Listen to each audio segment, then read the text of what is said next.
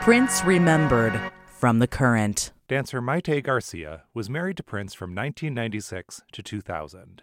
She's just authored a memoir called The Most Beautiful, My Life with Prince. She recently spoke by phone with The Current's Jill Riley and Brian Oak about the book and about Prince. Good morning, and thank you so much for talking with us. Good morning. Thanks for having me. Of course. So, Mayte, when you decided to write this book, what was your goal? It was to show how beautiful of a romance and love that there was.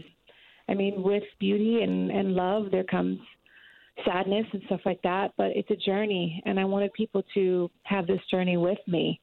Yeah, I mean, my life, it's funny when I meet people for many years, throughout for the last 20 years, actually, people have said, you need to write a book because your life it's been amazing, exciting, and also makes you really think about fate and if it really does exist. What was your life like growing up? How did you find your way into dance? I was an Army brat. I was born into the military. It's crazy enough, I was born with crooked legs, and I wore casts at a very young age, and my mom was very diligent about me wearing those casts, and I turned out to be a dancer, which was crazy. And, I mean, they were just very supportive of my dancing. I was a trained classic ballerina. Being in the military, you have to travel a lot, and we traveled. And by the time I met Prince, I was an established belly dancer. By the age of 8, I was on a show back in the 80s called That's Incredible, which is, it's like, you know, the big deal back then. Mm-hmm. And I was known as the world's youngest professional belly dancer. That's Incredible was a show that I watched every single week. Former Minnesota quarterback Fran Tarkenton used to be one of the hosts on there.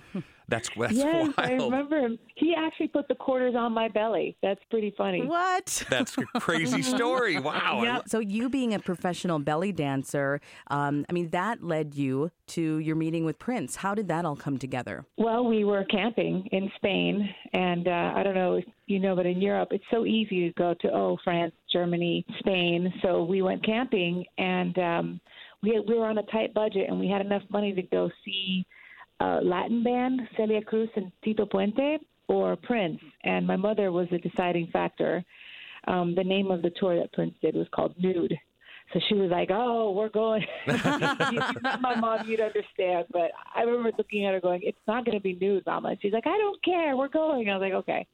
So we went to go see that. And it wasn't in Spain that I met him, but during the show, he played like an Arabic kind of theme song.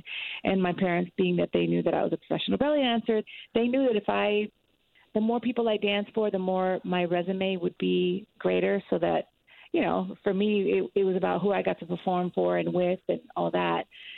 They were like, you need to perform for him. You need to get a tape for him. Maybe you can even be in his music video. And I was like, you guys, stop dreaming. This is crazy. But crazy enough, 2 weeks later, Prince's tour came to Germany, and my wonderful mother, she got that tape. I made a videotape of my dancing to him, and I met him minutes later. So what sort of friendship developed out of that? Well, we were sort of in a way pen pals. He would write me, and I would write him, and then it turned into, I guess, he would send me music, and I would send him videotapes of my shows, because my father was an avid videographer. He loved doing it, and also did it professionally as well on the side. And I would send him my shows because I was dancing professionally all the time.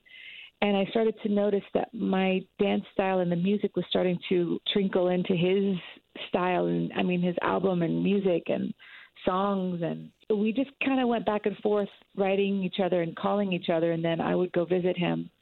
And then later I joined the band. But I was 16 at the time. Was it the Diamonds and Pearls tour that you joined? That's the one, yeah. We're talking to Mayte Garcia, Prince's first wife, someone as private and protected as Prince famously was. I don't know what he was like personally. That's obviously an insight that you're going to be giving in your new book, The Most Beautiful. But at what point does a working relationship turn to love and a decision to get married? Well, it was all him.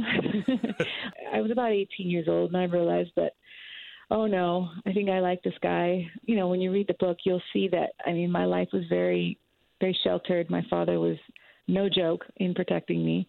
And, yeah, I mean, it just flourished into a friendship. Friendship turned into romance, and he proposed. He planned the wedding. It was all his doing.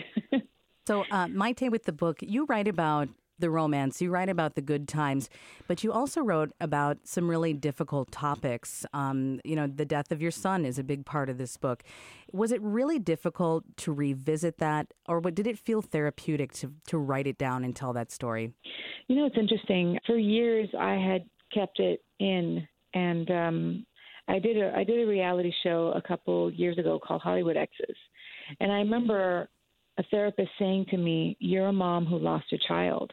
And once I heard that, it kind of felt a little healing, but I still felt this heavy heart. And I recently, with the book, I'm meeting a lot of people at these book signings, and I had several people come and tell me that they've been writing their stuff and that I'm so lucky to have written it and expelled it and shared it in a way. It's been very healing. I've just had women come to me and tell me that they can relate to this whole situation because miscarriage is something that happens to a lot of women, and not talking about it is something that should be talked about, because I've had so many women come to me and say, I miscarried, and they will send me letters, and it's kind of their way of sharing and expelling this pain. So, I mean, for me, it's been beyond cathartic, and I'm happy that I shared it.